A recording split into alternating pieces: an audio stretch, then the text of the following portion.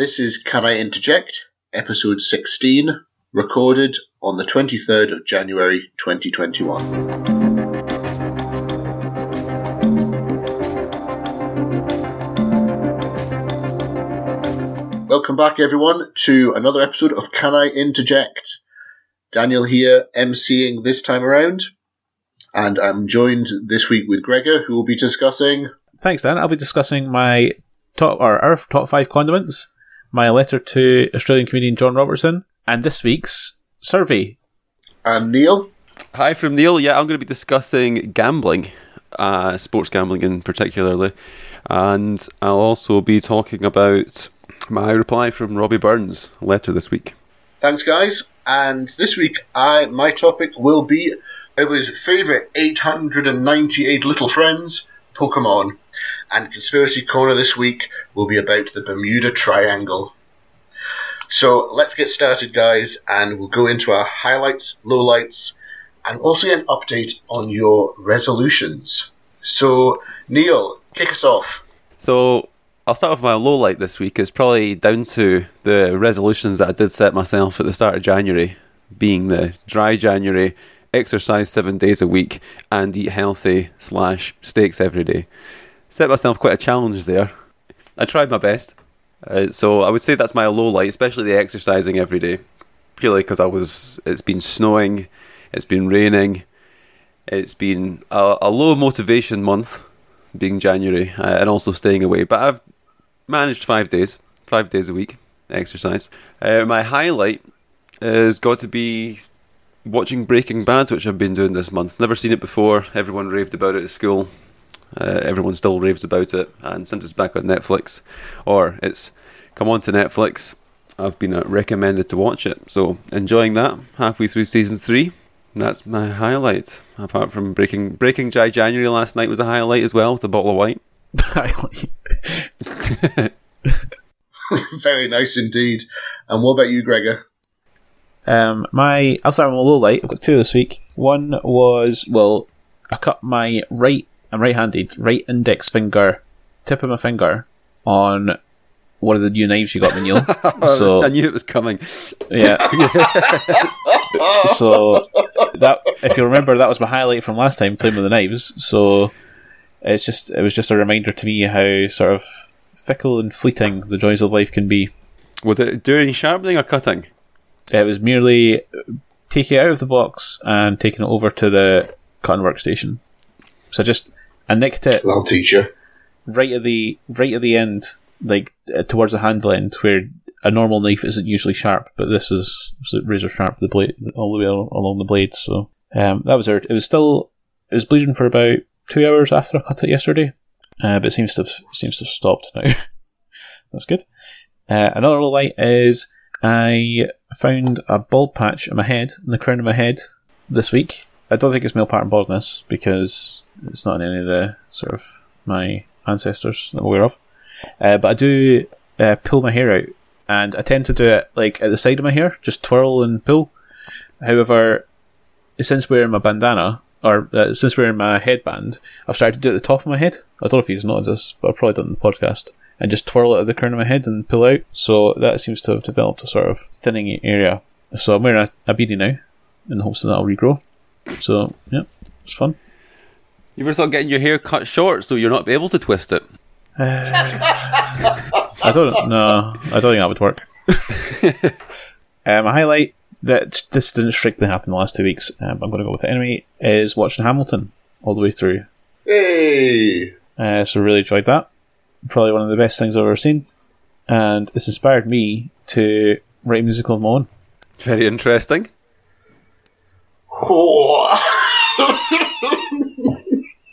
Is it called Awkward Silence? I've not got any subject matter or anything yet. I'm waiting for that inspiration. You really are having a midlife crisis. How? Growing your hair long, darkened room with your bandana on, I'm going to write a musical. It's not dark, it's just because that's light. It makes everything else look dark. I know. Yeah, that's me. Cool. Thank you, Gregor. Well, for me, my highlight has in a similar vein to Neil with regards to viewing was the start of the new Marvel TV series on Disney Plus called WandaVision. Really enjoying it. There's been some very mixed reviews about it by people who clearly don't get the content and understand the parody. But it's really good. It's very clever. It's got me hooked, and it's pretty surreal the way it's been set up, which I quite like as well. So that's my highlight, is getting to see that now. I'm quite chuffed about that. And it's only one episode a week. Well, the first two episodes came out on the same day, and now it's just one episode a week. So it's not binging. It means I have to wait for it, which I quite like as well. Low light, which I'm surprised nobody else has picked up on, is the fact that for us anyway up here in Scotland, we've had our lockdown extended till the middle of February, which means I'm for one anyway going to have to continue to work from home until then, at least. But if I'm honest, I'd be surprised if we're out of lockdown by Easter, the way things are going. It's not great at the minute. So for me, just being stuck working from home, 4 people in the house, is quite challenging, but it'll be fine. We'll get through it in the end, I'm sure. But yeah, that's my low light. So I'll go on now and ask you about your resolution. Give us a resolution update. Your committed, determined resilience to all temptation. Neil, you've already told us, but I'll make you tell us again. I'll tell you, yeah, so my resolutions were to kind of abide by the carnivore diet a bit more, which is eat beef at least once a day. I managed that for the most part. I said that's probably 6 times a week. Restrictions of either working away, or I do enjoy pork parmesan on a Sunday. So I did allow myself off on a Sunday. My exercising, as I mentioned before, I dulled it down to 5 times a week. I did 6 times the first week, 5 times the second week. Just motivation, time. I do a lot of driving and working away, so it's sometimes not easy. What was my third one? Dry January, my favourite. I managed to last until the 22nd of January. 2 weekends off, which I'm quite happy about. 3 Sundays. So I'm not going to hold it against myself. I won't push the boat out too far this weekend. I might have a bottle each night, but then back to normal next week. Weight update. I lost a couple of pounds. Was expecting more for all my hassle, but it's always good to see. All your steaks. That was me. Cool. Thank you. And you, Gregor, how's it going for you? Smashed them. Tick, tick, tick. On to the next week, I say. Nice and detailed there coming from you. Thank you very much. Yeah, unfortunately, similar to Neil, I failed in a couple. So I had 3. One was to go for a walk every day. I went for a walk every day bar one, and it was a weekday. I thought I'd be let down on the weekends, but it was a Wednesday. I was pushed for time because I usually go for a lunchtime walk. But that's just making excuses. So I'm going to redouble my efforts to go for a walk every day, but between now and the next podcast. But every day bar one, that's still good. That's good. Lord of the Rings.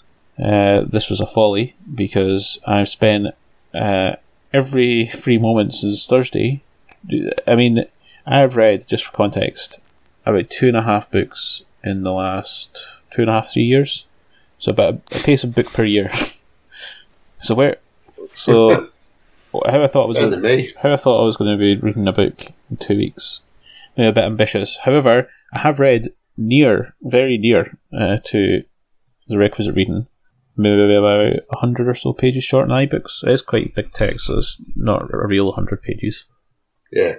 So having had this, I've certainly read more than I would have otherwise. I can say that for certain. However, it has been to the detriment of other parts of my life. For instance, I woke up this morning with a terrible migraine because I was up late trying to get the pages in last night, and then up early this morning trying to get the pages in before recording. But yeah, so maybe not the point of the resolutions. But yeah, maybe come back to reading in the future, I think. And the last one was Dry January. Yeah, easy, done. I'll keep that going for the next 2 weeks as well. You've still got. I was going to say you've still got what? You've still got 8 days to go. Yeah, I know, but it was only 2. It was only 2 weeks. these resolutions for 2 weeks, although I called it Dry January, it was only meant to be till today. But then, so I'll do, presumably we'll record in another 2 weeks. I will abstain till then, and then I've got Super Bowl that Sunday, so back on it for that. Probably not the best night for it, because it's usually a heavy eating night as well. I've also lost weight. I'll just refer to my spreadsheet. So, since when did we record the last one? 2 weeks ago. 2 weeks ago 2 today. weeks ago to the day. So The 9th. 1.8 kilos lost since 2 weeks ago today. That's already gone. Wow, well done. Of course, it's a lot easier coming off me than it is Neil. But Depends how much beef you eat. oh yeah, True. so hopefully continue that as well. Thanks for that, Gregor. So now we'll need an update from you, both of you, with regards to what you're going to be doing for the next 2 weeks until the next time, so I can judge you some more. Neil. I was thinking about this week, actually. This was going to be one of my initial ones. I'm going to keep up the 5 days a week, but exercise, just as a matter of course, for probably the whole of 2021. I will try. But my resolution this week, this fortnight, will be to listen to 2 audiobooks. Great. And you, Gregor? I've got a couple this week as well. So I tried to start this New Year, or after New Year, but I'm going to make it one for the next couple of weeks, and that's going to be do one of my hobbies per week. So the weekend, spend a decent amount of time. So last week I put on 3 gallons of mead, so I've got that to look forward to in 6 months to a year's time. And I might make sauerkraut or something this week, or I might start off that kombucha, or I've got a kimchi kit as well, might do that. Or I might get the herbs on the go because coming that time of year. Kombucha's getting a lot of press on TV recently with all these health programs. No, is it? It is, yeah, I've noticed. Might get that started then. It's a new trend. You were ahead of the curve then, Neil. Well, I was part of the curve. He is the curve. And the other one, I'll try to start getting back into fasting, so I'll do 1 fast day per week for the next couple of weeks. 2 fast days in total. And I'll ramp it up to kind of 2 later on. Dan, you know what news, so you can hold us to task? Hold us to account? Hey, they will now be in the public domain. Everyone will be holding you to task. Cool. Well, thanks for that, guys. We'll move swiftly on now to Neil with his topic, where he's going to be looking at gambling. Gambling. One of Father's ruin. maybe the 8th deadly sin. Till I just get my notes up here. Well, surely it comes under greed. Yeah, it would. Yeah, so I'm gonna, as I do in these complex, I'm keeping as that I in. do in these complex topics, I am gonna do a brief history. I'll go through some facts and figures, and then I will cover it with my personal experiences with the subject. So history can be traced back to 3000 BC using 6-sided dice. This is not really much information I could find on that, being 5,000 years ago. I'll just go through the main 3 powerhouse countries and their gambling policies. China, it was found in the first millennium.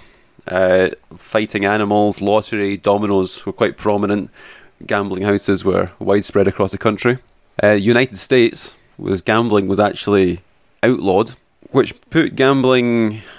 Well, it wasn't a taboo subject, but there was a black market industry thriving from it, from criminal organisations and the mafia. But more recently, the United States government have taken the federal ban off of sports gambling.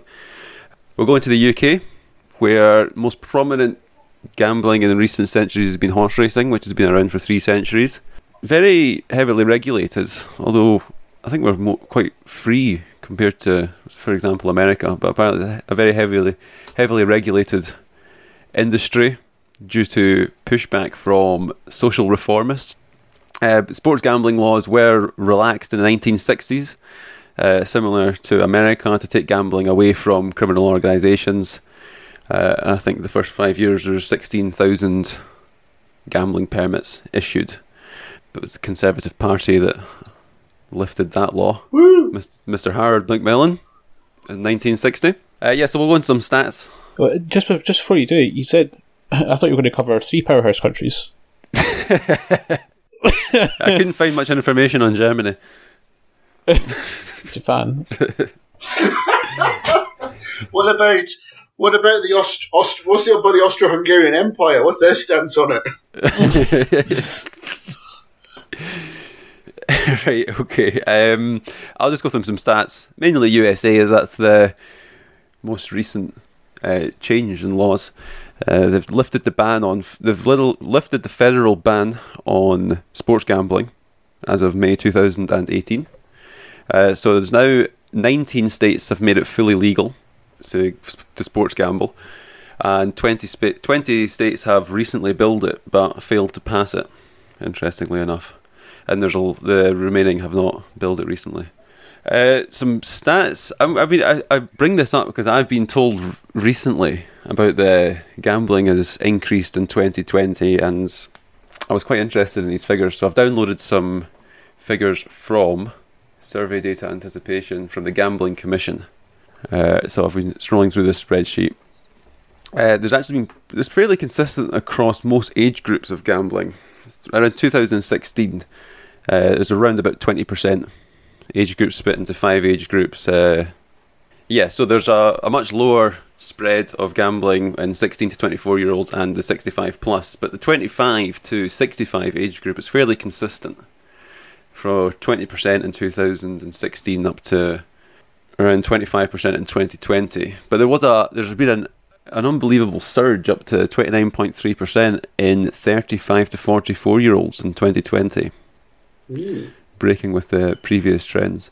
Now, I was led to believe by sources that this was due to middle-aged women on the bingos and the slots, which is quite a belief, because obviously bingo's taken a large increase in the previous years. But it's completely false according to these statistics, where 35% of men gamble and 27% of women gamble. This is excluding the lottery. Well, I'm quite surprised 27% of women gamble outside of the lottery. I think that was quite high. But when you add lottery in, it's about 50% of the population. So some interesting facts. I was surprised that I was expecting to find some evidence of women gambling, especially there was a recent series highlighting a woman with a slots addiction and trading on inside information. It's amazing what information you come across when you take your sort of data from reputable sources. Well, that's the thing. I've scientific studies. Well, that's the thing. I looked it up and there was no evidence to back it up. Personal experiences of gambling. I like it. Dan likes it. Gregor likes it. We all do it. You're making presumptions here. Exactly. We've not had a chance to speak yet. I've gambled through a large portion of my life, but yeah, I consistently lose. But it's just inbuilt into me. I don't know if it's you get the dopamine hit from it, but you always like to have some skin in the game, especially when you're watching a sporting event. And especially much anticipated ones. People usually up your stakes on games that you're very highly interested in, or you've obviously fancy your team, or not, you don't fancy your team when you're gambling, but you have your own personal view on who's going to win on the facts shown, when everyone appears to have different views. But the bookie always wins. That's why they're so rich, and there's so many of them. So I still gamble. My gambling's definitely reduced purely because it's just throwing money down the toilet most of the time. But I still do it regularly on anticipated games. So I'm interested to see. It's something that I think I should stop, but I'm not going to. Dan, we'll go with you. What's your thoughts? You're as a gambler. I'm also going to put this question to both of you. On average, are you losing money? Well, I'm looking at a tool just now on the bookmaker that I mainly use, and I can see what my PL has been for the last 12 months. I'm sure we both can, or 3 of us can. I'm sure we all can. Yeah. I enjoy a flutter from time to time.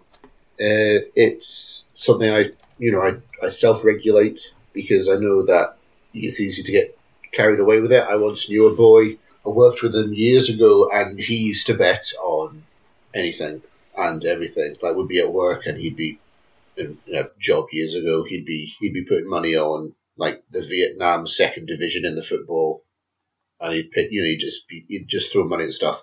So I've seen the extreme. I would call that extreme gambling, because you're just looking for something to put money on to try and win. I think it's I do it for pleasure as well as trying to make some money. So I do it in a way that sort of allows me to still enjoy it without feeling as though I'm getting dragged into it. Yeah, we've all got that feature on our accounts that allows you to see how much you've made or how much you've lost, but I never check it. It's sometimes best to leave things alone. Care to check it today, Dan? Oh, I certainly would not care. I might have a wee check to see how the coupon after the coupon today if we win big. That'll help balance the books a bit. But I'd never gambled. Never gambled until I met you people. How does that sound? Never gambled until I knew any of you guys. So for me, gambling's, I suppose, in your experience, being my granddad has flutters on the horses, but that's about as exciting as it gets for my family. So it's a relatively recent thing for me. And I read the statistics, I read the facts, I check goals scored, goals conceded, points scored, points conceded, and I try to keep it quite tight as well in a way, because I don't bet on horses, I don't bet on the dogs, I don't bet on anything with excessive variables that I'm not prepared to deal with. I prefer two teams, high points, low points, goals scored, teams to win, both teams to score, stuff like that. Try to keep it relatively simple. But yeah, I do enjoy it. Thank you very much, Dan. But you never answered my initial question. On average, are you up or down? That'd be an ecumenical matter. But looking back at my Sky Bet, I am actually quite happy with the returns. I've just strolled through the last 12 months. Thankfully, the last year was a very low gambling frequency, probably the lowest in over a decade, being 29. How old are you, Neil? 29. Well, that's all right. Gregor, what's your views? First of all, I'll start off. You can see your Sky Bet. Are you on average up or down? Over the last 12 months, I'm up. Ooh, interesting. And I tend to be up. Certainly the last few years. I bet in a similar way to Dan. I bet to win money, but I also bet to add a little something to the game that I'm watching. And the sums differ depending on what I'm betting for. So I'll usually have 2 or 3, usually big bets a year, and they tend to be longer term because that's when the bookies have. I mean, they've got sophisticated statistical models for the outcome of football games and so on, and so they've got their margin of error, and they can, in most cases, are pretty confident. They can still get caught out on the odd week, but over the season, it'll more often than not balance itself out, and they've got their sort of margin with the odds, so they'll always tend to win on that, and they'll tend to win on all markets. But there are some markets that are more art than science. I think, from their perspective, they won't put as much rigour into some of the odds that they're offering, and particularly with the longer term things. And so that tends to be where I put my larger stakes. And so I had the story of last year was I had a big Lamar Jackson bet for MVP that came in January. Yeah. Like you say, there wasn't much sports after that, so it was pretty much level until August, which I think might have been like a couple of golf bets or something, and then I went down into negative towards the end of the year. Then I had a big one in November. I think we all won. We all won in November. Not according to you, we didn't. Why not? Mr. Get on Trump, pilot on Trump. Trump all the way. I had Trump long term, but at the time I cashed out Trump and unloaded into Biden when it started to turn. So I did make a decent sum on it. Fair enough. Yeah, we all won in November, and then it slowly tailed off. So it says I was looking good for MVP this year with Mahomes. I had some really good odds on him, but Aaron Rodgers seems to have. It seems like he'll get it, which is unfortunate. But it wasn't because I was getting good odds. And it tends to be decent odds you get on these things. You know you're not going to win them all, so you could have down years. But I don't have a record of it. But I would say in no small part to the year 2015, I am definitely up in my career in gambling. Interesting. What was 2015? Spieth year. Yeah, Spieth. Yeah, Spieth year. The year of Spieth. there were some outlandish bets that came in big that year, and so yeah, there's no way I've made that. I've lost that, and prior to that, I wasn't betting big enough on a consistent basis to have lost that prior to it. So there's no. I reckon I'm up overall, but I wouldn't be surprised that dwindles throughout like the coming years, because these big bets that do come in, maybe a higher percentage of the time, might offset the other betting I do, like the more casual sort of stuff that I maybe don't put as much thought into. Yeah. And so I'm usually break even, slightly up or slightly down in any given year, and then that big year is put me up overall, I reckon. I think where I lose most is, I don't know if you put on the coupon, the Saturday coupon. I think we're all. Oh, I only put on the one we're part of. Yeah, we're guilty of having that on, but I've got two of those. One I put on religiously every week, and that's usually a much anticipated one. But that's where I consistently lose. But I guess when you hit the big win, I mean, what last time we won about 800, so there's 40 weeks of a fiver. Yeah, which those 40 weeks have now passed. Since the last win. Long gone since the last one. Well gone. It's gambling. It is what it is. You can't, we could all agree on one team, we could all lose. Well, I mean, we didn't do it last week, though, did we? So no, we don't. There's a lot of weeks we don't do it. Yeah, there are weeks where we just don't. But yeah, I think that's a money, and I think that's where bookies probably make their most money, is the coupons. Oh, it will be. Yeah. I remember I sat with I visited a bookmaker. Sort of back end operations as part of my old job, and that's what he was saying, because if you're doing an accumulator, especially in football, you're just, because they've got the edge in football, you're just taking poor odds, multiplying it by poor odds, multiplying it by more poor odds. So they're just thinking, well, just all this margin's just adding up, well, multiplying. Yeah, it's true. Multiplying here. But when you do hit them, I mean, I used to do £1 30 folds. That's what I used to do. Every day I used to put in a 30 fold, just whatever was on, just in case it's just like the lottery when you hit it. I've got a question for the two of you. What's the first bet you remember? Do you have a distinct first bet that you remember? Tiger Woods 2005 to win the British Open. My earliest is a coupon I had on, and it was it your granddad's birthday party? You guys came and picked me up and took me over, and I had. It wasn't New Year. It was a birthday or an anniversary or something. We were at your gran and granddad's house, and I had one team to come in, and I thought it was Paris Saint-Germain I had to win, but instead it was Paris FC in the French third division or something, and they won against the odds. Because I looked at the odds and I was like, why is Paris Saint-Germain so good odds? And it came in, and I won, and £1 got me £118. Well done. That's how they get you. Give you your first win, and then you always come back for more. Get them investigated for betting irregularities. What's going on? Did he even win? They weren't even playing that day. Gregor, I assume yours is possibly down the same lines as mine. Well, certainly golf. But it was when we were over in The Hague watching the US Open. I remember it was on the Saturday or Sunday. I had 5 2-balls. 5 2-ball winners, and 4 were up, and they were low down the order, so they weren't going to show on TV. And this was before, like, you had a phone at hand to check the scores, and you had to wait at the bottom for the ticker to come up to see what the players' scores were and how far they were through, or load up teletext. Yeah. So it was John Daly against Tom Kite. I think it was the final pairing, and it ended in a tie. So I had 4 wins and a tie, so it was a losing bet.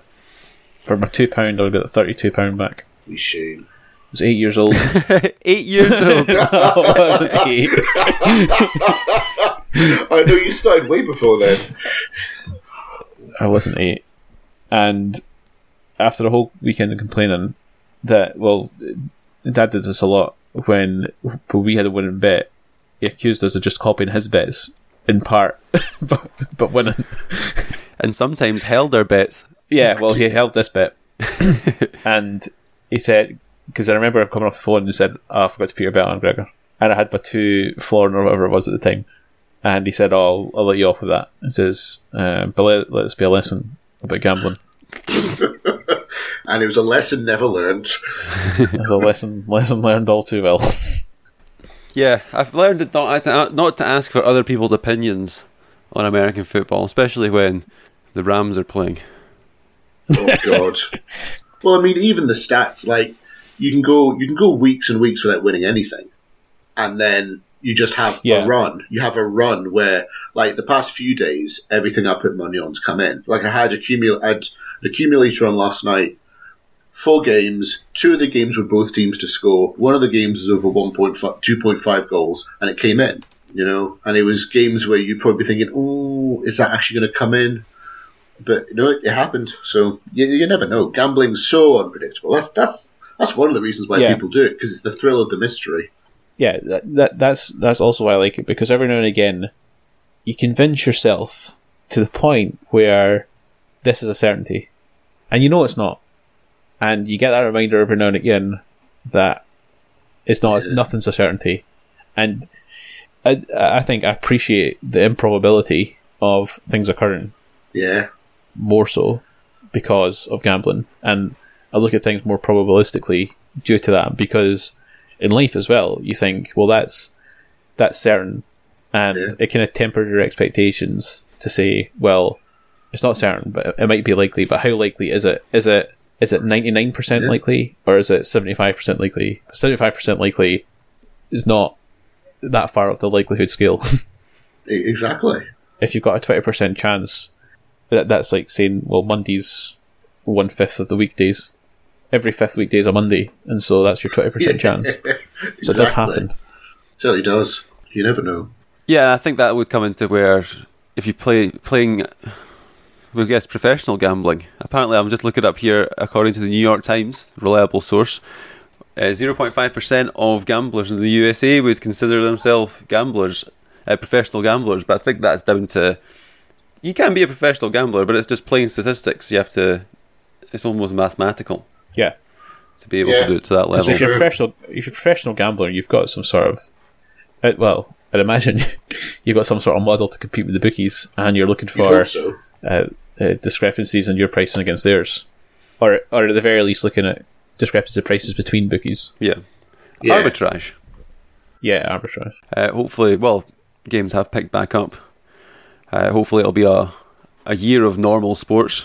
It's quite good for me because it's year round for me, because I'm getting the golf a lot, and I'm getting American football a lot, and the American football season runs from September to the start of February, and the golf season, a large part, runs from February to September. So yeah, exactly. In some cases, October.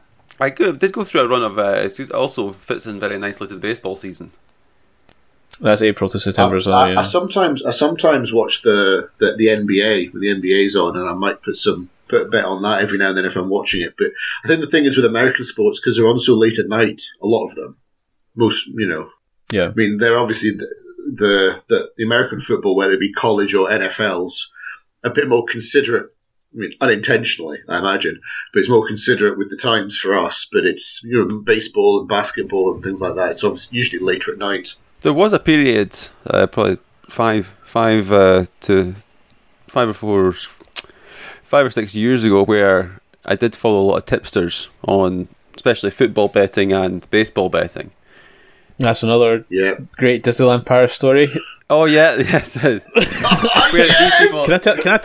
I tell this one? Yes. Yeah, go tell for it. Tell it. So speaking of tipsters, Neil came to us on this Disneyland Paris trip and said, "I've got this Twitter account I've been following.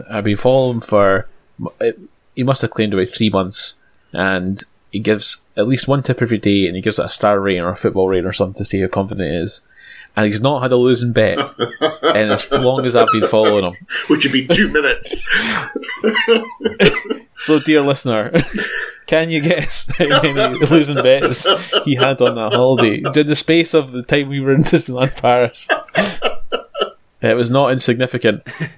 Needless to say, Mickey sent the boys round with the baseball bats. He actually took a break after that. It was a disaster for us. It was a disaster. It was all 1 to 6 season stuff. Like it was nothing approaching even money. You were almost left behind, Neil. he usually did it about 4 to 7, 8 to 11. And then as it got longer, he went on shorter and shorter odds, and he kept losing. I think that was the first time I've ever seen your dad genuinely angry at you because of what you were giving us. He was absolutely furious. It was great as it unfolded because we had this guy that's got 60 right in a row or something, and then he got the first one wrong. It's like, well, he's still going to get another one wrong. The next one's down. And this pattern continued. And then there was a point where he did get one up, but we hadn't bet it. And we thought, all right, he's back in form. So we started betting him again. It was just an absolute disaster. But saying that, I did profit from these guys, these tipsters. Beware the Twitter None tipsters. of the rest of us did. Especially the baseball Twitter tipsters. Especially there was I think there's threads on Reddit, a baseball thread, which was very so successful. much one more year. But But these are professional gamblers putting their tips up with all their due diligence and everything. That boy must be back to his day job then. Well, I don't. Yeah, these guys were quite common. These Facebook and Twitter oh yeah, tipsters. But the problem is with these guys, and I didn't spot this at the time. I don't know why not. Not that bit big. I think it was only a few pounds. But there's so many. You're right. There are so many of them, and one of them is going to get 60 in a row right. yeah, Yeah, it's true. It's like fund managers and things. But all the people doing it, someone's going to get a streak of luck. Yeah. It's going to look like they're entirely skilled. It's like that Darren Brown special when he does the horse racing. Yeah, not seen it. Maybe Or I called can't The Bet. remember it. That's a good one. Yeah, so consensus on there. Those days are past me of betting random leagues and following tipsters. Now to more just casual gambling. very good. Thank you for that, Neil. And we'll now move on to our survey with Gregor. Are we prepared this week? Thanks, Dan. We're prepared as we are every week. This comes from a different source this week. So instead of the usual YouGov, I don't have the demographic split for this one, but I thought it'd be interesting nonetheless. Sounds good. So the title of this week's survey is, or it's not a traditional survey or a poll. This was a sort of data collection exercise, and this company, Money Beach, they're an insurance company. They used Google search data in a variety of languages, or all languages rather, to establish the average monthly search volume in each country for common search items associated with ordering a takeaway. Oh. Things like pizza takeaway, pizza delivery, and pizza takeout, so on. The most searched for takeaway choice was then used for the specific country data correct as of December 2020. You couldn't get data for all the countries, so the most the ones that do have the most data for are represented here. This article is titled "Top Takeouts: What are the most popular takeout choices around the world?" I like this. Interesting. Excellent. Published 11th of January, so it's fairly current. Over 100 countries listed. We'll just kick straight into it. What do you think top was? What top So just for country? which country? All countries. All countries pizza. Pizza, Dan? Chinese or Indian? Neil takes it with pizza. Oh, That came on from my segment a couple of weeks ago, where Italian is the most popular cuisine in the world. Yep, 44 countries wow. had pizza. Second most popular? Chinese. Dan? Indian. Chinese. Oh, Bingo. You don't get Indian. There's not that much widespread outside the UK, I don't think. Nowhere near as much as it is here. We'll do one more. Number 3, what do you think? I don't know this one. I don't think it's Indian, but Japanese. Dan? Mexican. 3 for 3. Sushi. Number 3. 44 for pizza, 29 for Chinese, and 10 countries for sushi. So have you seen this, Neil? No, but I He likes know his food. statistics on UK and American takeaway. Excellent. So what do you think most popular in the UK is then? Chinese. And America? It's pizza. Chinese? Is it? Oh, Yeah. interesting. Why is pizza the most popular in the world? Because of most European countries, apart from Ireland and Britain are Chinese, the cuisine, and Sweden is sushi. What's Denmark out of interest? Denmark, what? Tapas. Tapas. The Netherlands is Indian. I find that interesting. There's a few more sushis, Chinese, Turkey's pasta, but the rest are pizza. Interesting. What's South Africa? South Africa? South Africa's fish and chips. What? Yep. South Africa is one of the few fish and chippers. Who are the There's others? only six. There's only six. Canada is one. St. Lucia, Grenada, Fiji, fish and chips, and that's Interesting. all I can see just now. I'm assuming Asian countries will be takeaways of their own cuisine. It's limited in terms of the cuisines. So you've got Korean, Thai, Malaysian, and sushi, and Indian from Asia, and Chinese, obviously, from Asia. But China is Chinese. Yeah. Japan is sushi. India's pizza, though. Pakistan's Indian. Sri Lanka's Chinese. Maldives pizza. Oman is Korean. I mean, just there's. I'll send this map across to you because it visually is very,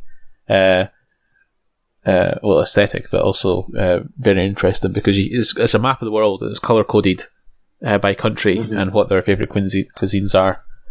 The sort of Southeast Asian peninsula, there's fried chicken in them for Burma and Laos. In Cambodia, Thailand is burrito. I like the fried chicken near Korea or in Korea. A burrito. Korea is pizza. That's their favourite. Or South Korea, rather. I'll send a link across to you now. Cool, thank you. To view it at your own leisure. But yeah, not a lot to dissect there. It's just I found the image really interesting. I also found it really interesting that some countries stuck to their own cuisine for favourite takeaway, but yet some diverged. And it was just seeing how the same cuisine can be popular in completely disparate parts of the world and cultures. So it was really interesting. Absolutely. Cool. Well, thank you very much for that, Gregor. That was a very different approach. I enjoyed that, actually. And it's nice you just telling us how it is rather than giving us the option to hell with democracy. So we'll move on now, and Neil's going to bring us the board game segment this episode. So Neil, take it away. Yeah, thanks, Dan. I'm going to cover poker today, particularly Texas Hold'em. Very popular game worldwide. I'll just run through basic rules and premise of it. So each player is given 2 cards, and 3 cards are then laid out on the table. And the objective of the game is to match a certain pattern of cards. May this be 2 cards the same, 3 cards the same, 5 cards numerically in a row, 5 cards of the same suit. You got four of a kind as well. Various ways to play. No, there's only one way to play. Various hands you can have, and they're all ranked differently. For example, a flush will be a straight, a 3 of a kind will be a 2 of a kind. So the aim of the game is to come to the end of the game, and whoever's got the best hand wins. So each player's given the 2 hands I've mentioned, then 3 cards are laid on the table. Each player will bet what they think, depending on their hand and their circumstance. Another card will be laid on the table, potentially revealing another pattern to another player. They will bet further. And finally, the final card, the river, they will bet again. And we'll go round betting on whoever thinks they've got the best chance of winning on the circumstance that they've got in front of them. Be that, is it a good hand they've got, or do they think they can outplay their opposing player? Called bluffing. It's a fairly simple game, but there's the interest in it comes from the gambling and the bluffing.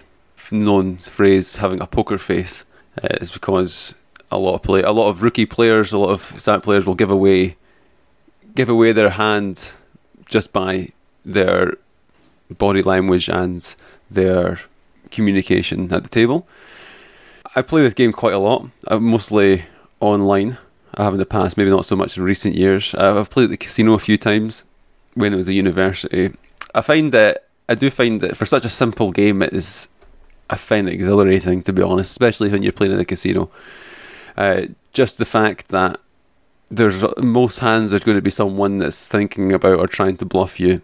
Yeah. And it's the uncertainty of what your risk to reward ratio, your risk tolerance is, especially when someone's going all in against you, and it's an all or nothing. So things can get pretty exciting, or people can go all in from the start, and the cards are laid out on the table, and the table watches as it plays out. Whoever's got the best hand. As you start the game, obviously you want to have high cards, double aces. It's probably the best hand you can get, or cards close together so you can get the straight 5 numerical numbers in a row. Is also a good hand. So that's where the betting will start, people with high cards. But yeah, as I've mentioned, I've played it. It's good to play casually with friends. It's always a great night. Famously, people will have poker chips, a guy's night in, having a few drinks and playing poker. Gregor, I know you've played poker. You've probably had a few poker nights in your time as well. I'll start with you. Yeah, I played poker before. We even started a session during the first lockdown where we'd have a weekly game, just for a few hours in the night, just on one of the online poker websites. Went well.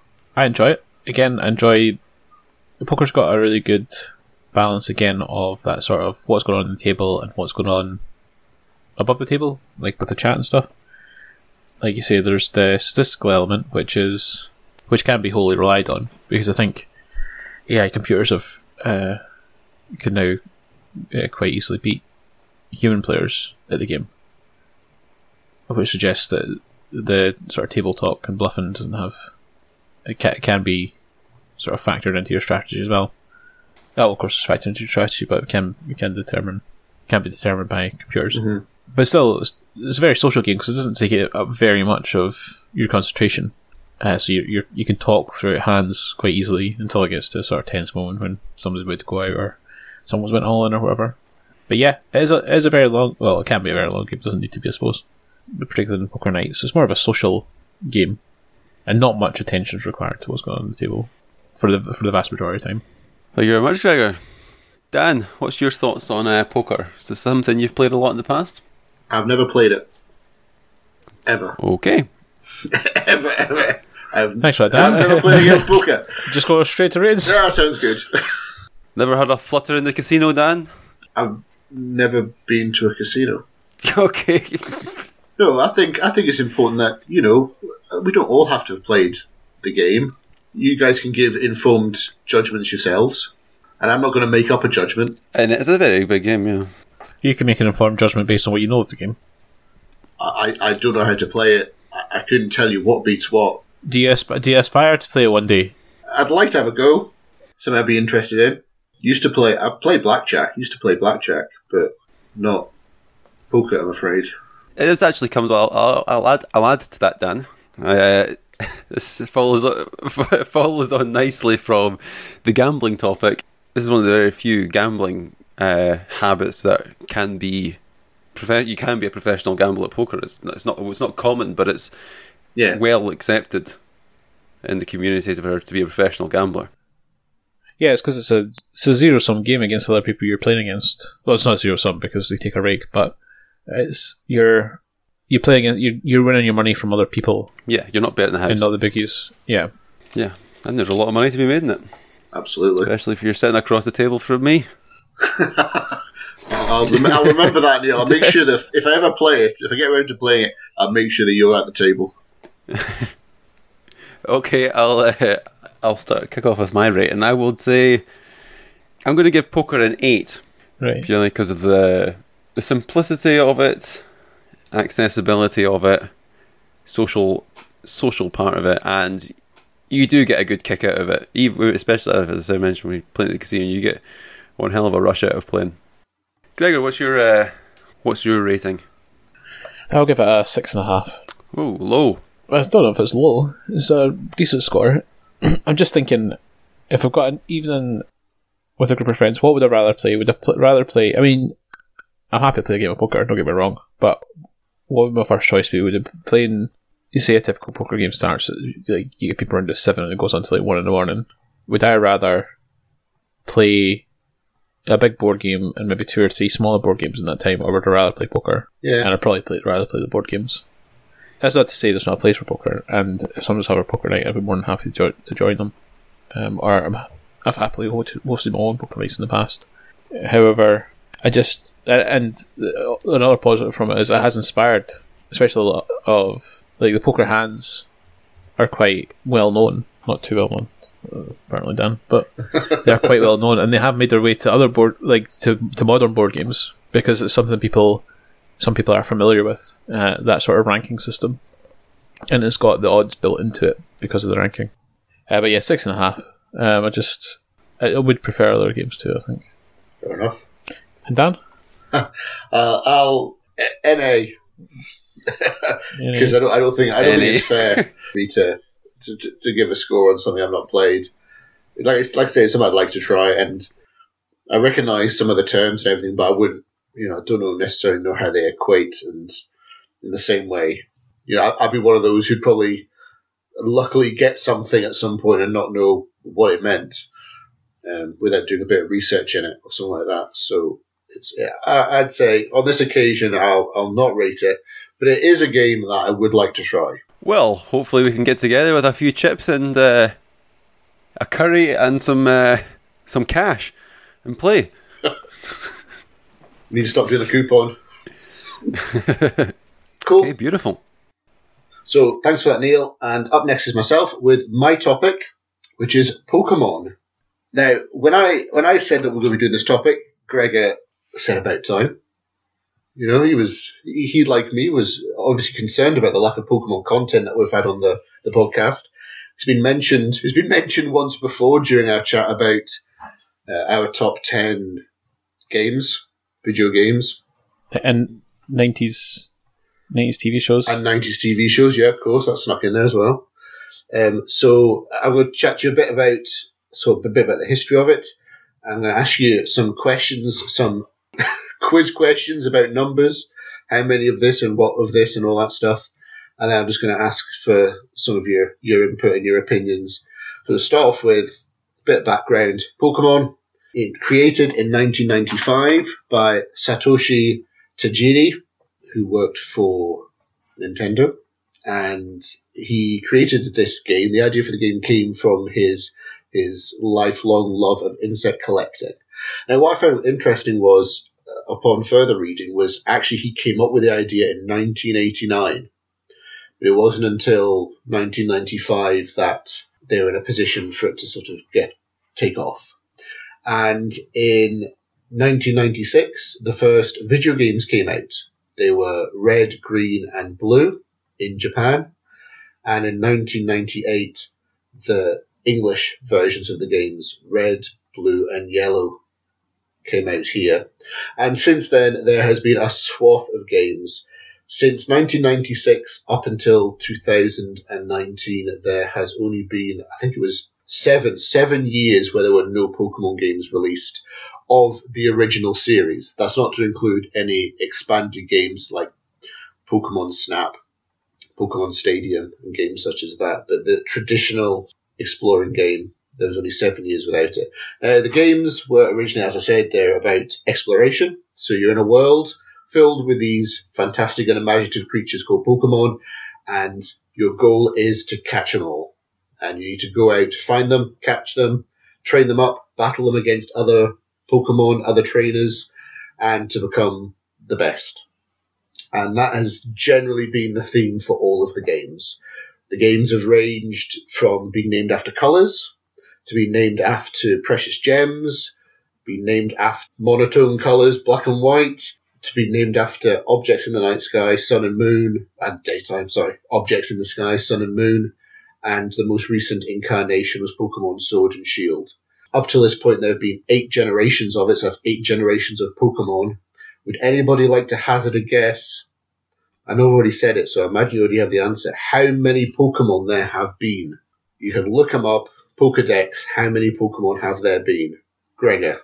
I do remember you saying that. It was 800. I'll go 856. 856. Neil. I've not got a clue. I'd say less than that. 623. See, he wasn't paying attention in my intro. I said there are 898 individual Pokemon. Starts with number one with Bulbasaur and finishes with 898. I thought we were going to get. I thought you were going to get through 2, 3, 4. That'd be like one of those things. Now listen, folks, calm your mind as you listen to me name all the Pokemon. No, number 898 is Calyrex. So that's the most recent one that they've released in the latest set. A very popular television series.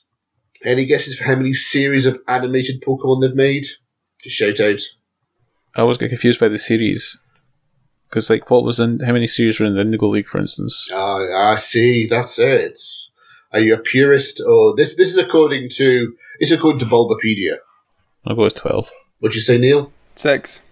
It's been 23. I honestly have no... My knowledge of Pokemon is very, very well, small. See, now you're where I am with poker. So there's been 23... That's basically one a year. Yeah. And there's been over 1,000 episodes of it. Films, there's been 23 films made, animated films. This is just the animated and the live action Detective Pikachu. As I'm sure our listeners know, they're a very famous card collection as well of Pokemon trading cards. How many sets, individually branded sets of Pokemon cards? Of the new generation? No. So, for example, Base, Fossil, Jungle, Team Rocket, Base Set 2, Team Rocket Returns, all the ones... currently available? Yeah, that have been released and are probably still available because you can still get original. So you always got generations. The little branded insignia on the card for the different sets. So how many of these individual sets have they produced? 14. 14 and a half. 14 and a half. They got lazy to one point. There have been 86 sets produced. So that can be collected. There's 86 sets of cards that can be collected, which means, I'm not even going to ask you this number because I had to calculate it, I had to work it out, I counted them all up. That means that there are 11,283 individual unique Pokemon cards.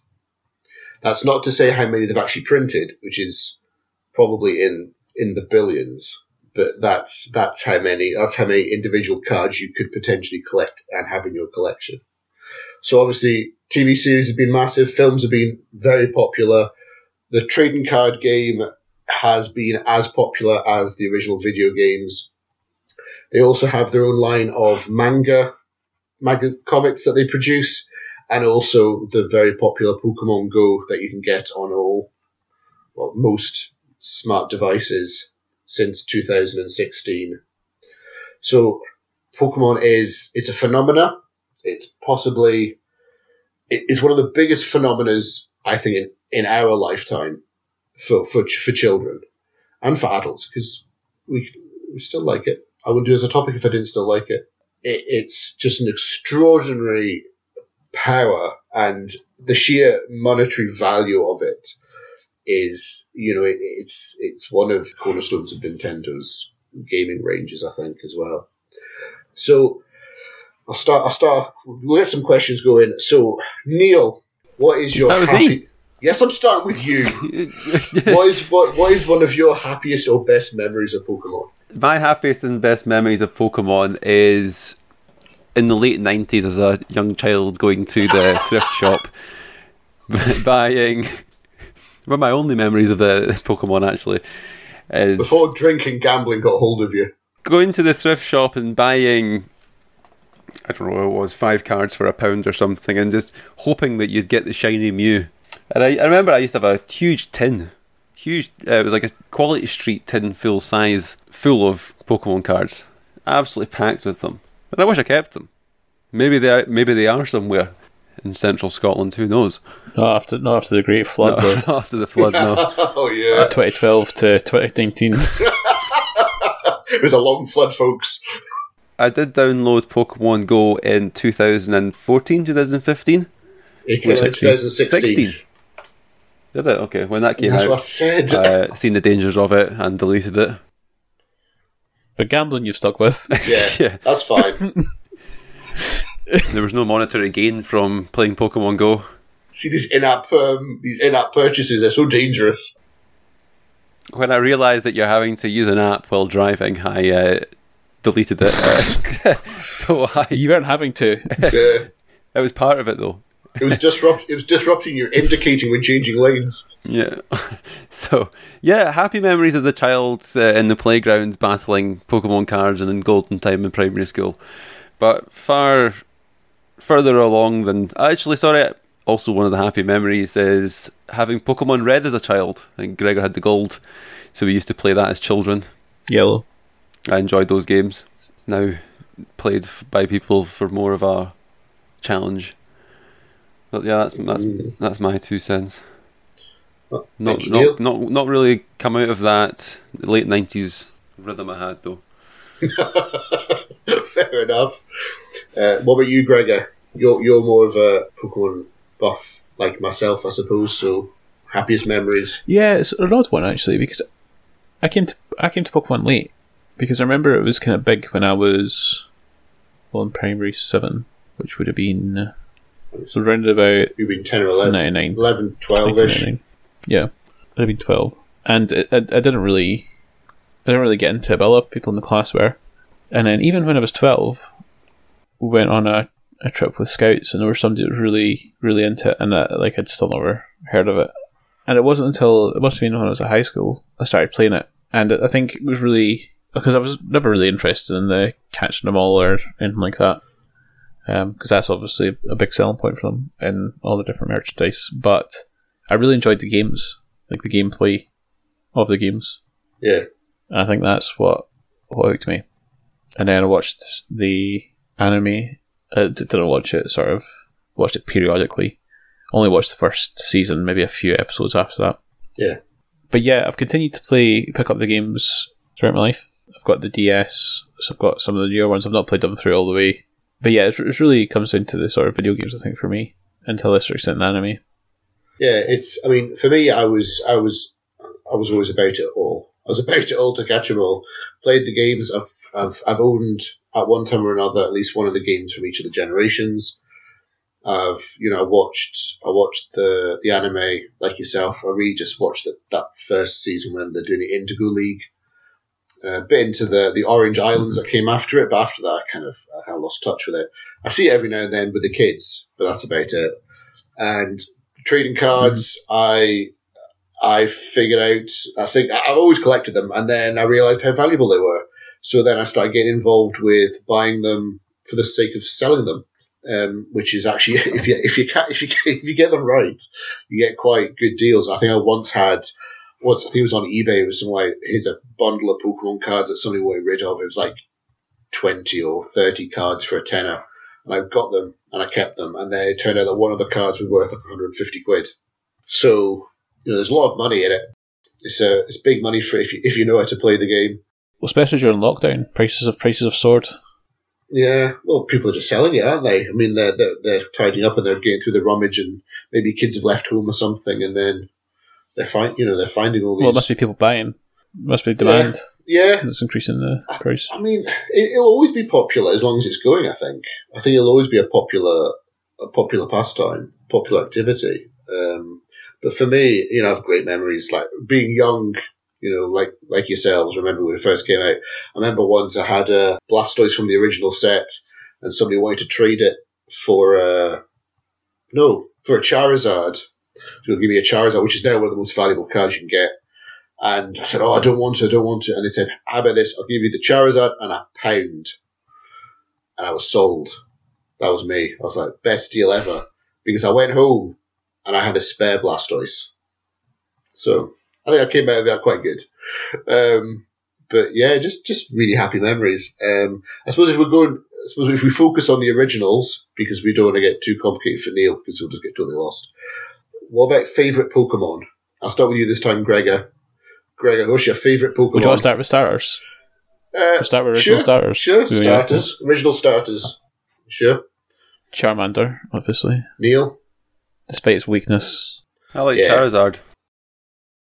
Yeah, so you're a Charmander person. Squirtle's the optimal choice Yeah. No. for speedrunning. No, Bulbasaur is. For speedrunning, sorry. Bulbasaur No, is the not best one to Charmander. start with. Bulbasaur's, that's the little green one. I like that Yeah. one. There we Yeah. go. He's good early. He's good for the first few gyms. Yeah. Yeah, he's good. He's good for the first 3, and then by then you should have a decent team. Charmander's not really good for until you get to Erica. Yeah, I mean my favourite was always Squirtle, but I would usually just say stuff it and go with a Bulbasaur sometimes just for the sake of progress. Mm-hmm. What about your favourite Pokemon full stop apart from the starters? Who would you pick? Blastoise. Out of the original 151. Yeah, just stick with the 151. I did like Ditto. There's so many to choose from, isn't there? There's too many to choose from. My favourite was Dragonite Yeah, Dragonite's pretty good. from the original 151. I couldn't even. If I'm honest, I don't think I can even tell you my favourite was for the original. Oh, I loved Golduck. Big fan of Golduck. Arcanine was always handy because fire Pokemon were hard to get hold of. I always find though towards lower down you go, when you get to like Mr. Mime, Ditto, Pinsir, Scyther, Pokemon like that, I quite like those because they were standalone, like Tangela, Yeah. because they didn't evolve or really do very much. Onyx until now. I mean, now they just evolve left, right, and centre. I'll ask you, Gregor. Neil, you don't need to answer this. Of all of them, if you were to have to pick one from like the newer ones as well. I could barely pick it from that one. Exactly. That's the 151. I do really like Heracross. Yeah, Heracross is good. Kingdra's good. Has no weaknesses. Ditto was a very liberal Pokemon, actually. Liberal. Yeah. Oh, here we go. We need to get in somehow, eh? It can breed with any Pokemon regardless of gender. It's a hermaphrodite. Can I interject? Bring you facts since 2020. Pokemon breeding advice. I know, it's really tough. Like, I suppose trying to pick a favourite sort of leads on to the next question, which is, unfortunately, Neil, you might struggle, but Greg, I hope you'll have something. Of the newer Pokemon, do you think that they've gone in a good direction, or that it's sort of gone totally off kilter on occasion? I've not really paid too much attention to the newer Pokemon. Like, the most recent game I've played is Fire Red, I think. Oh no, beyond the sort of the small part I've played of Moon. Yeah. But I've not even played like Gold or Silver all the way through. It was only really the first gen and then the remakes that I've played. Fair enough. But do you think it went? I mean, I don't know. I've heard they went in a bad direction, but I've not really seen enough. I don't know enough about them to pass judgment. Really, like I would have said that Sun and Moon kind of went in a funny direction. It moved away from the gyms. It wasn't really gym orientated in the same way it used to be. They tried to do something different, and I don't think it really worked. And the Pokemon, it just got lazy. They just got this like really lazy design. I think they went for either really strange or really simple, and there was a lack of imagination. And they started introducing, because Sun and Moon was the Alolan, so they brought in the Alolan Pokemon. So it's just like the original Pokemon, but they added in like a unique form of them. So there was an Executor, which looks like a pine tree with coconuts for heads, but it just looks it's really long and lanky, and I saw it in the animation once, and it just sounds so stupid. Like but playing Sword and Shield, I quite like that. I think it's quite good because you'll know, Gregor, maybe Neil will know, that they generally base the different generations on places. And the most recent one, Sword and Shield, is based on the UK, which is really good. They've got some really inventive sort of UK-related Pokemon. You can kind of see what they're doing with it, which I think is quite clever. And you kind of relate to it a bit more. It can get a bit out there, I suppose. And I think it was it X and Y was France, which was fine because there was French-themed Pokemon in it. You know, it made sense what they were doing. But no, I think Sun and Moon went slightly off the deep end. with what they were doing. But I think they brought it back now. I recommend Sword and Shield. It's quite good. Back to what they do best, which was generally what people said about it after it came out. But on that's my... I could talk about Pokemon for ages. I used to play at university. I still play it now. I really enjoy it. But I'm happy to leave it there before Neil falls asleep. And we need to get him awake and get Neil motivated, because coming up next, we have the letter section. Yeah, so I did get a reply from Robbie the Trader. Nice guy. He was very thankful for his mail. And I did finish it off with a question, which was, when was the seminar next available? And then, to my delight, they are actually he's recently come out of surgery, so he's put me on to his wife that's handling his admin duties for the moment. But there is actually an overflow seminar on the 3rd of February, but sadly I will be working, as that is a Wednesday. So good. So I'll need to skip that one. Maybe in a couple of months when he releases new ones, I'll be able to join that one. It's quite expensive. It's £400 for the day. Whoa! For an online webinar, which I think is quite pricey. But yeah. I think it'll still be worth the money. I still think it would be worth the money. So I will do that in the future. Hopefully it will pay itself back in time. See how he's got that 1.4 million in the ISA now. That's it. We're all interested in that ISA. Well, he's only allowed 20 grand a year. Yeah. All right. Yeah. So no, he was thankful for the letter, and it was good to have all the details. They've given me probably a two-page document on the full rundown of the seminar and how it goes. So it's interesting to read, and hopefully I will be able to join one. Maybe you should think about doing one on a Saturday or a Sunday. More accessible to people. Put that in your reply. Maybe put that in your next letter. The first one has sold out, so I'm sure it's not short in demand. Of course. Very good. Thank you, Neil, for the update. And Gregor, would you like to introduce us to your next recipient of your letter? Yep. My next recipient will be John Robertson, Australian comedian. I tasked you with looking up some of his material, so it'd be good to get your thoughts on that. But just a bit of background. So I first came across him when he presented a show called Video Game Nation on Challenge TV. Ran from 2014 and ended, I think it ran for 4 seasons. And then it suddenly ended. I remember I had it in the planner. I was just watching it. It must be Saturday morning, and the host said at the end of the show, "Join us next week for our last show," just out of the blue. And then next week they had a sort of a special. So it was really quite sudden. I think the channel that or the production company that funded them was trying to sort of change their direction and become a bit more streamlined in terms of what the content they're producing, which was a shame. And enjoyed most of the presenters on the show, but he was really good in particular. And he, on his last show, he talked about how he was also a stand-up comedian, which I wasn't aware of. So I looked him up, and he's done a yearly show at the Fringe for a number of years now called The Dark Room. So I went to see that with some friends in 2017. Really enjoyed it. I think that was one of the videos I sent to you. But he's essentially standing up at the front. On the stage in some cases, and takes you through a sort of projector. He's got a projector image up on the stage, and it's in the design of a text-based adventure game. So go north, check drawer, pick up glue, use stick or whatever. You enter these commands, and the computer will tell you what you can do. So back in old MS-DOS days, and it's really good. He has also done stand-up shows as well. My wife and I had tickets to go see him in 2018, but after we went to Nando's before the show, and after Nando's we had to go to the minor injuries unit because I thought I'd swallowed a chicken bone, and so we had to miss the show. So I spent about 2 hours in the minor injuries unit in Western General. I had to get an X-ray, but it was concluded that I didn't swallow a chicken bone.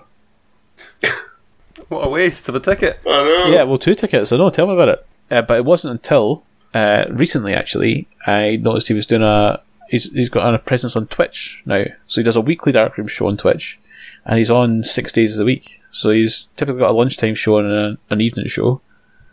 And the content of the shows differs as well. on Monday night he does a Monday night snack down. So he gets different weird and wonderful snacks that he eats and ranks.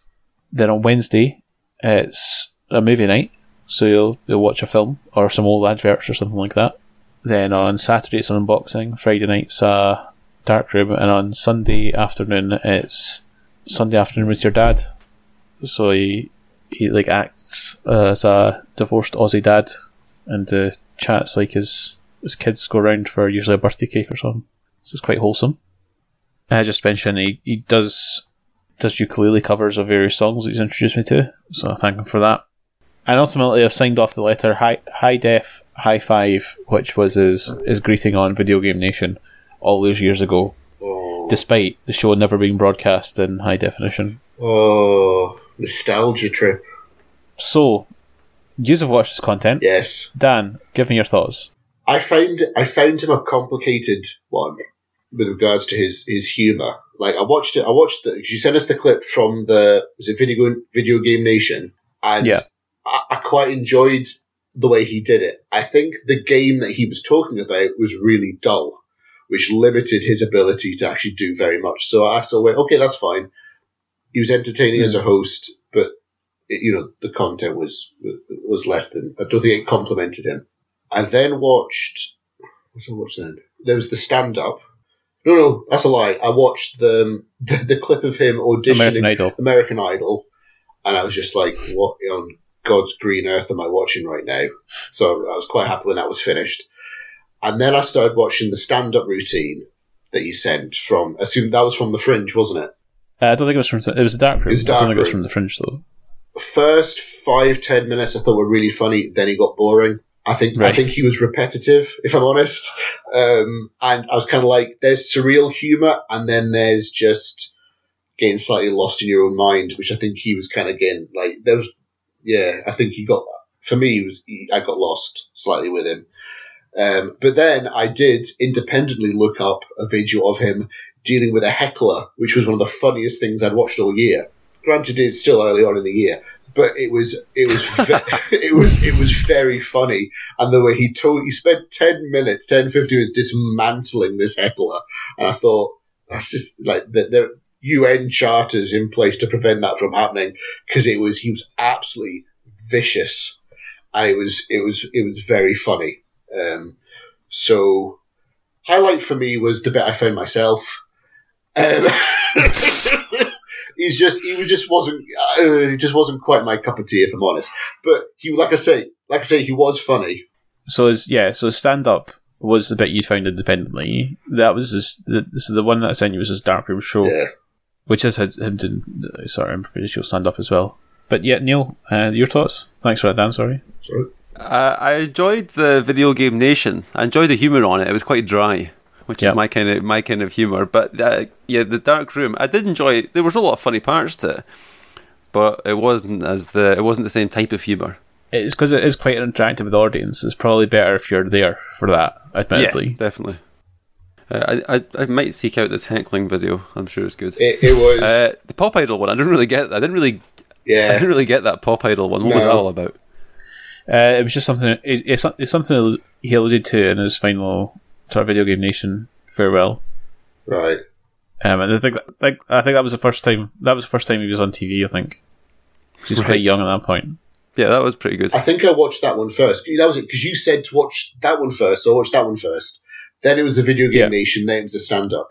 So when I first watched that, I saw the Pop Idol. I was like, and then I watched him do Video Game Nation. I was like, oh, he's quite erudite. That's not so bad. And then it was watching his stand-up. And like I say, first 10 minutes, I was like, his intro was quite funny. But then I thought, I can see what you're trying to do, but it's just not working for me. Interesting. So would you be up for going to see a show, the Darkroom show at the Fringe? Dan, I think that's a hard no from you. I was not a hard no. It wouldn't be something I would go for myself. Right, but you can catch him on Twitch. Maybe avoid the Friday night one then if you're not a fan of the Darkroom. Okay. But he's on. I sometimes I'm just on my lunch break. I'd be up for going to see him. I am a big fan of comedy. Good.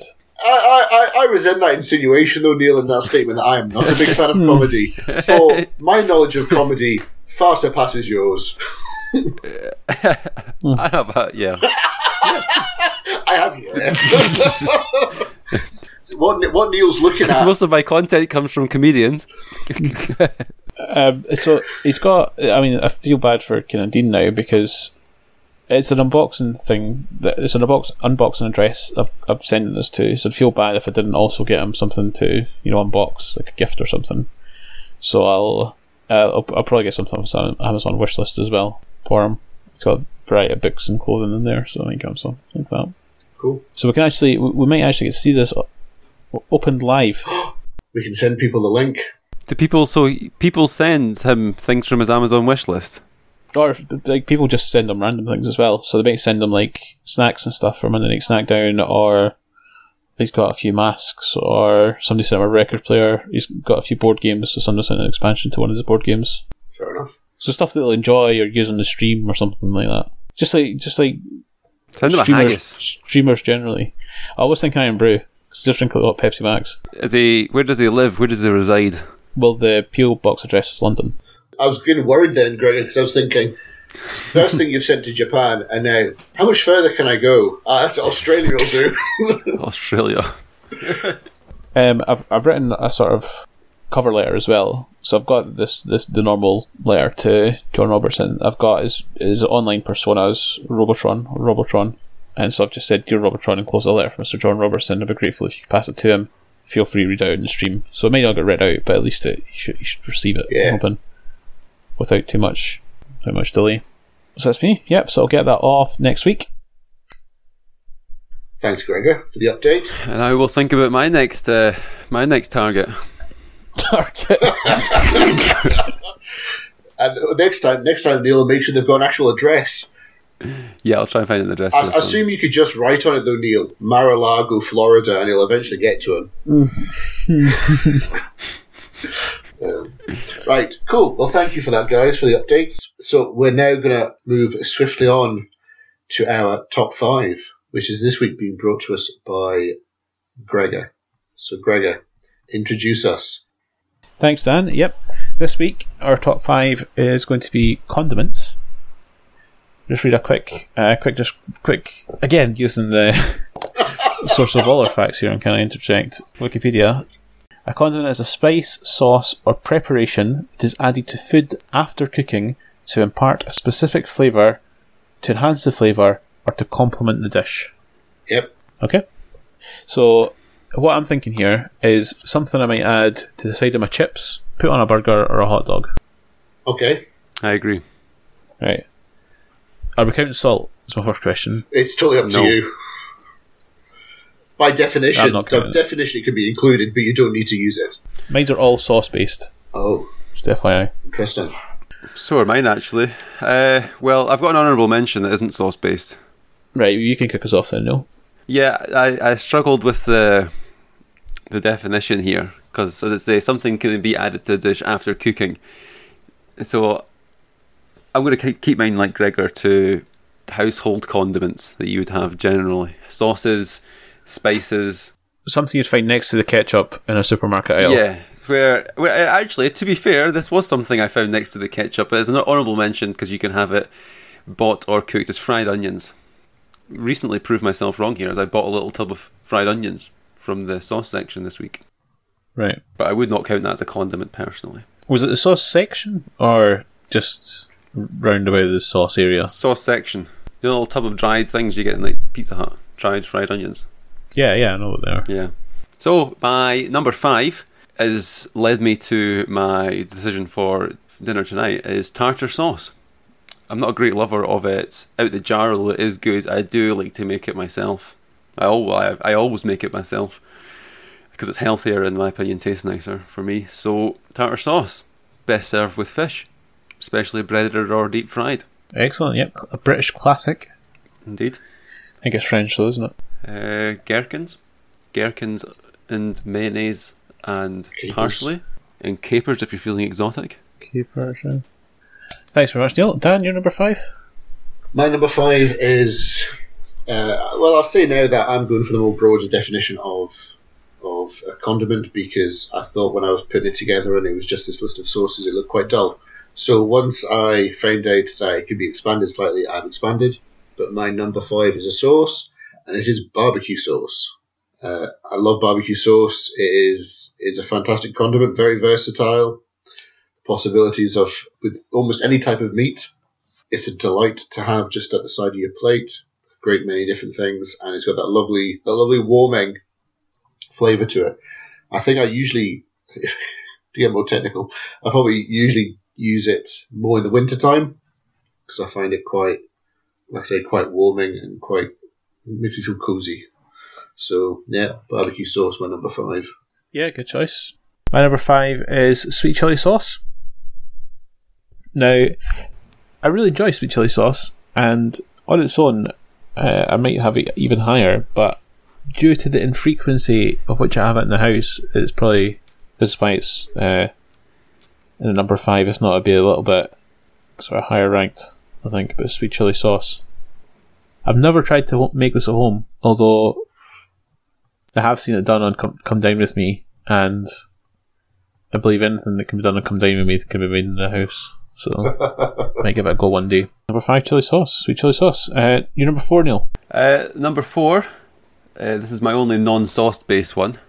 It's oil based. It's chimichurri. Ooh. Fantastic on grilled meats. It's like a olive oil, parsley, chilies, garlic. Put a bit of paprika in there. Yep, great on steak and chips. Absolutely perfect topping, in my opinion. Yeah, I had this in one of these Brazilian rodizio places now on the table, and it's delicious with the grilled meats. Agree. Yes, indeed. Your number 4, Dan? My number 4 is another sauce, and it's a branded sauce, and it is Nando's garlic sauce. I really like it. I really enjoy it. Obviously introduced to it when we went to Nando's, and now you can buy it in the supermarket. It's opened up my palate to new possibilities. Really like the heat that comes off it, and I really like garlic as a general flavour, so I find the two combinations in the sauce is really nice. And I suppose a bit like barbecue sauce is really warming, really nice to have at this time of year. Yeah, my number 4. Thanks very much. And my number 4 is barbecue sauce. So, same as you, Dan. Not same as you, but what you had for your number 5. I agree, it's sort of beefed up ketchup for me, because it's ketchup except tangier and sweeter. So just more flavour in it as a whole, I think.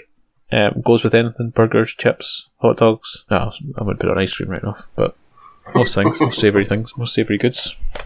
But yeah, number 4, barbecue sauce. Number 3, Neil? Number 3 also inspired me to go to the supermarket and buy this today. It's coleslaw. Oh. Fantastic with breaded goods. I might actually have it with my fish and chips tonight as well. Mayonnaise, it was actually on my top 5, but it was replaced by chimichurri. A great base and the crunch of the coleslaw. Especially the ones you get, the finest ones in the supermarket, you get divine. Yeah, true. Number 3, Dan? My number 3 is gravy. A little bit of gravy. Good old-fashioned, traditional, hearty gravy with a roast in it. Nothing like it. I probably also have to say, roast dinners, I'd include a horseradish as well, because I like the horseradish sauce. But gravy comes into the 3rd spot for me. Nothing like it. Beautiful. British. Proud. Neil, you have gravy quite often now, don't you? I do. I think that's the Wolverhampton coming out in you there. One a day. A gravy a day keeps the doctor away. A gravy a day? Yeah, your Bovril. Oh, right, yeah. I was never, until I moved to England, I never really had much gravy, but they love the roast dinners here so much. It's it's a staple very often now that I have gravy on my meats. Yeah, it doesn't even occur to me, gravy, actually. But yeah, most weekends I have gravy with my roast dinner. My number 3 is similar to horseradish, it's mustard. And I'd go with Dijon here. Oh, beautiful. So, just the right heat, I think. Although I'm partial to English or American as well. But yeah, Dijon's my go-to, although I have been using whole grain last week or so. That's nice. But yeah, I remember, I told this story during the week, but the first time I had mustard, it was later in life, it must have been in my 20s. I had it on a ham sandwich, because I'd heard that ham and mustard go well together. But I wasn't fully aware of the sort of heat of mustard.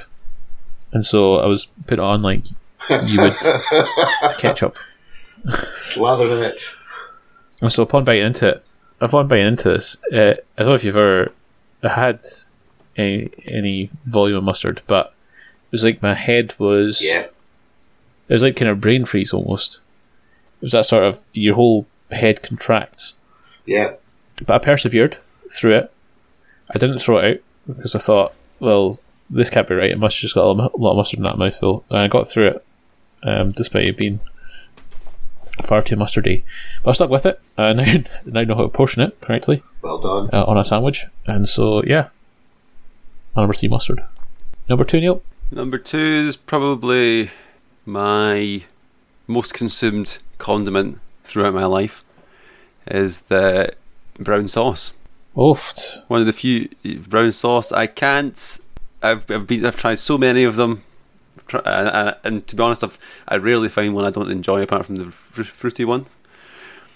But no, love it. Absolutely a perfect staple on a weekend, breakfast weekend. I'm intrigued as to what your number 1 will be now. Dan, your number 2?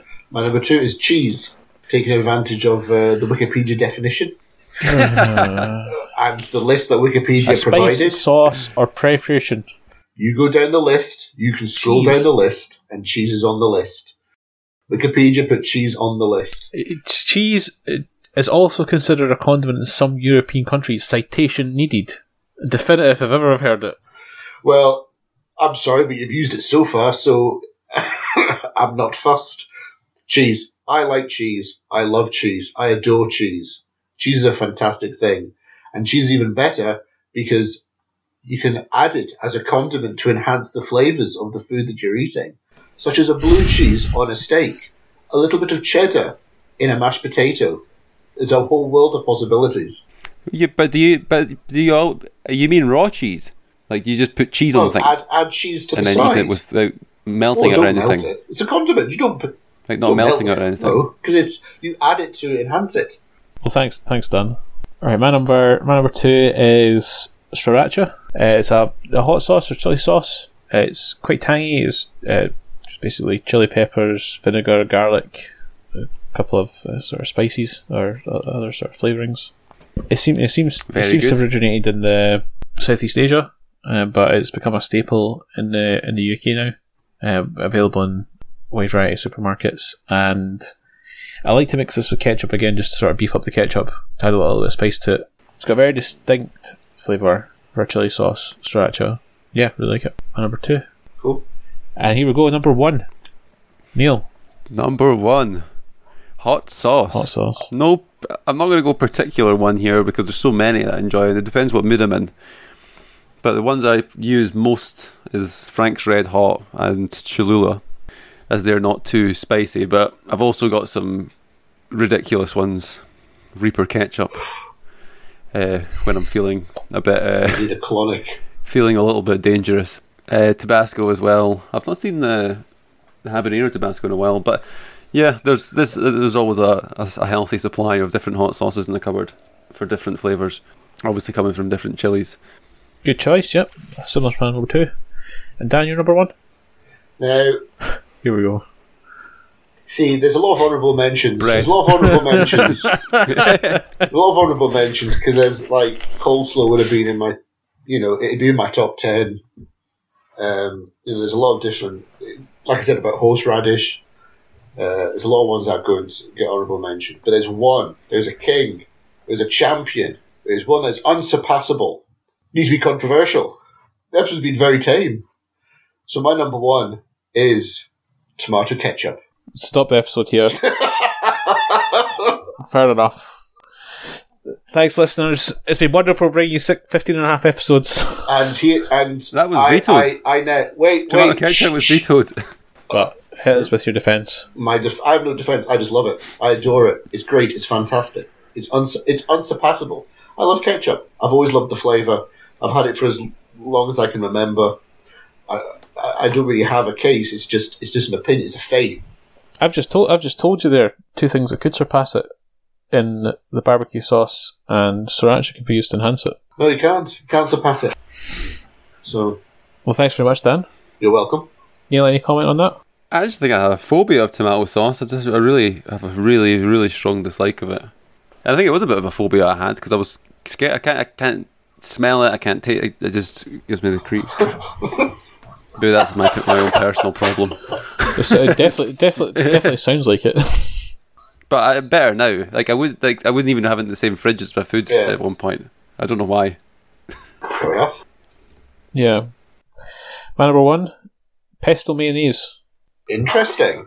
You've tried this? I mean, this also interchangeable with other sort of mayonnaises. Garlic mayo, chili mayo, all good. But pesto mayonnaise is my favourite. Have you tried this? Yeah, I've tried it. Pesto, yeah, that was a suggestion. Yeah, it's a good one. I didn't have the heart to include pesto on its own as a condiment. It's fairly cheap as well from what I've been able to gather. So, yeah. Delightful. I'd highly recommend it if you've not tried it. Cool.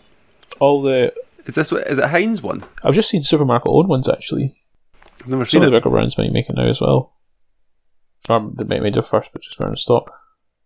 But yeah, man. Yeah, I'm more a fan of the red pesto myself. No, really? No, the green pesto is brilliant. Cool. Well, thanks very much. As exhilarating as we thought it would be, I think, that top 5. It's only one way to put it. All passionate about condiments. Yes, we all care about our condiments. Yep. That is undeniable. Thank you very much there, Gregor, for that stimulating and exciting conversation about condiments. Anytime, Dan. Only too happy to bring that to our listeners. Thank you.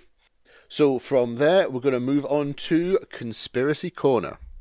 And this time around, I am bringing you the conspiracy that is the Bermuda Triangle, also known as the Devil's Triangle. Now, a bit of background before Gregor tells us that it's all rubbish. So the earliest suggestion of there being a Bermuda Triangle comes from the Miami Herald on the 17th of September 1850, where they discussed about the fact that there were ships and planes vanishing in this area. Now, the Bermuda Triangle consists of an area generally accepted as being the southern tip of Florida, across to Bermuda, down to Puerto Rico, and then back up to the tip of Florida again. However, there is some conjecture about the area that it actually is, so it varies in area from 1,300,000 to 3,900,000 kilometres squared. And there are some people that believe that the Bermuda Triangle stretches all the way to the Irish coast. I think they're just trying to include things in there. Is that the Irish tourist board? Yeah, visit Ireland, but don't go near the The coast. point of the Bermuda Triangle was that the Bermuda is at the corner of the triangle. Well, one of the corners. There's 3 corners to a triangle. And it's the closest corner to Ireland. It could be the furthest away. So following on the article, there was another article published in Fate in 1952 entitled Sea Mystery at Our Back Door. And it went into more detail about the fact that several planes and ships have been lost in that area. This included Flight 19 and a squadron of Avenger bomber planes during the Second World War. Now, this sort of rumbled on with articles and people writing pieces about it until 1975, when Larry Kush came along and wrote The Bermuda Triangle Mystery Solved. Yes, Larry. And he debunked every single theory. Yes, I knew you'd like Larry. Larry comes along to debunk all these mysteries. He attributes it to, in particularly, 3 main areas: tropical storms, which can easily disrupt the navigations of any ships or planes and can lead to accidents; exaggerated numbers, as in that the numbers that were actually given were exaggerated with regards to how many planes and ships that had been lost, and also the fact that on occasion some of the incidents which were cited were made up, so there was just blatant lying going on. In 2013, the Worldwide Fund for Nature published their list of the 10 most dangerous waters for shipping in the world, and the area, which is the Bermuda Triangle, came not in the top 10. Now, in 1992, a program was made by Channel 4 called the Bermuda Triangle, and they spoke to Lloyd's of London, who were involved in the insurance of ships and shipping, and they asked them about, do they charge higher rates of insurance for ships travelling in that area, which is the Bermuda Triangle, and they said no. There's no additional charges or higher prices when it comes to their insurance for ships in that area. Now, there's two schools of thought with regards to the reasons behind all these things happening.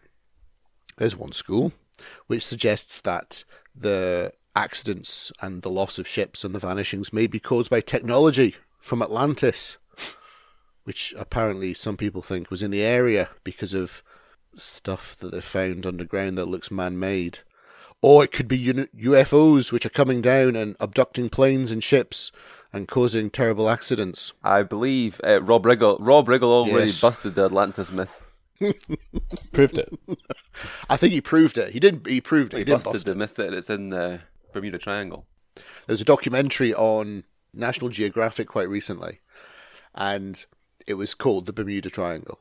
And I thought, oh, I'll watch that. And that sort of covers the more scientific ones. It was fantastic because it was four gentlemen going off to the Bermuda Triangle, trying to prove the fact that it's all absolute rubbish.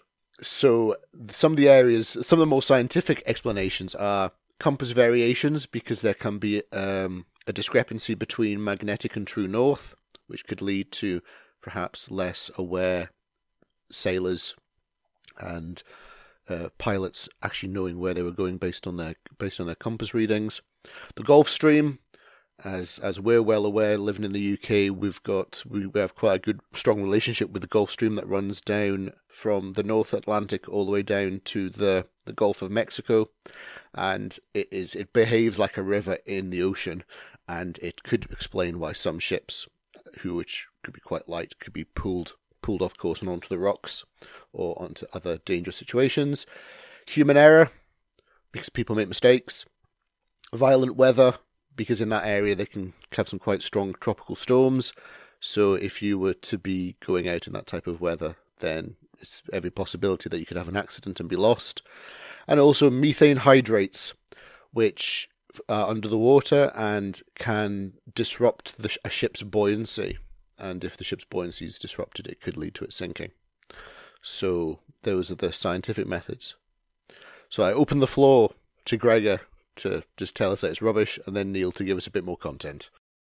I mean, yeah, I can string this out if you want, Dan. But I mean, you've given these plausible explanations. But the explanations for what? You've already said that they've spoken to Lloyd's of London who are in the business of insuring ships, and if they have said accidents don't happen at a higher rate in the Bermuda Triangle than what they would expect, they don't have a Bermuda Triangle factor.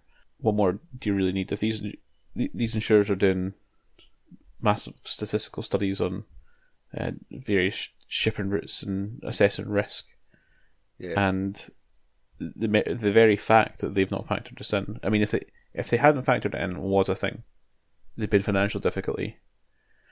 However, Lloyd's in London, I believe, are going strong. They were in 1992 at yes, least. exactly. So they were doing all right. They've been going for over 300 years at that point. On the other hand, going for over 300 years at that point. They were set up in 1991, so they can't be trusted. Yeah, set up in 1686. So they'd had a bit of experience in the insurance market, you could say. Neil? I can weigh in here as a two-time Bermuda Triangle survivor. We've got a survivor, folks. We've got a veteran. I've flown through it on two separate occasions. I didn't see anything too crazy, but me and my fiance do have a relationship with the What Bermuda the hell Triangle. did you see? Where we do watch a lot of documentaries on it and commonly seek out documentaries on it, as it's quite interesting. But yeah, there's no evidence. I'm just looking up for other sources of insurance companies, but the one that stands out is Lloyd's. Do not recognise it as a higher risk than normal. But the logical explanations, which they also come up in these documentaries, which is the main ones are the Gulf Stream and these methane hydrates, which can explain ships and planes crashing unexpectedly. Yeah, I mean, I've actually come up with plenty of evidence to sort of against it. You know, I'm not really throwing it out there for you to now debunk, because I've already debunked it. I've saved you the job. Yeah. And like Gregor says, it's it's all if an insurer, a well-respected and a well-established insurer, says they don't factor it in, then that's usually a good sign of something. And if organisations are saying, well, it's not dangerous compared to some places, then it's purely the product of imagination, of serious imagination. They don't even really have any solid alternative explanation. Like, they just sort of go, it's Atlantis, it's UFOs. It's not like some of them where they've actually really put a lot of time in. Not like when we were talking about flat earthers, and I said all the things like to do with gravity and dark matter, and they've tried to sort of pigeonhole science into it. Here they've not really bothered trying to explain it with any serious validity in the same way. I think it's more like an urban legend than anything that can be taken seriously. It's just a product. Some might say it's a lie of wild imagination by virtue of it not being a truth. Well, I mean, you wouldn't put it in a conspiracy corner if it was truth, though, would you? Well, apart from Bigfoot and aliens, as Greg gathers his thoughts. But yeah, so yes, Bermuda Triangle, the Devil's Triangle, clearly absolute tosh, and if Neil survived it, it can't be true. So that's that. Right, well, thank you guys for that. And now we find ourselves at the end of the episode. As always, if you want to get in touch with us, you can contact us on Twitter at @CanIInterject, or also you can drop us an email at caniinterjectpodcast@gmail.com. But for now, it's thanks from Dan. Thanks from me, Gregor. Thanks from Neil. No, it's not a thanks. You're welcome.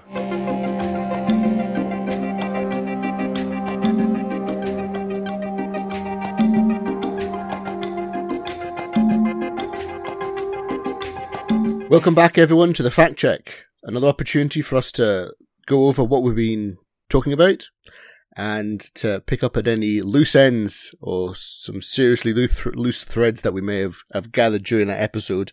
So I'll pass it over to Gregor, ever studious adjudicator of facts, and I'm sure he's got one or two for us this time. Just the one or two, yep, Dan.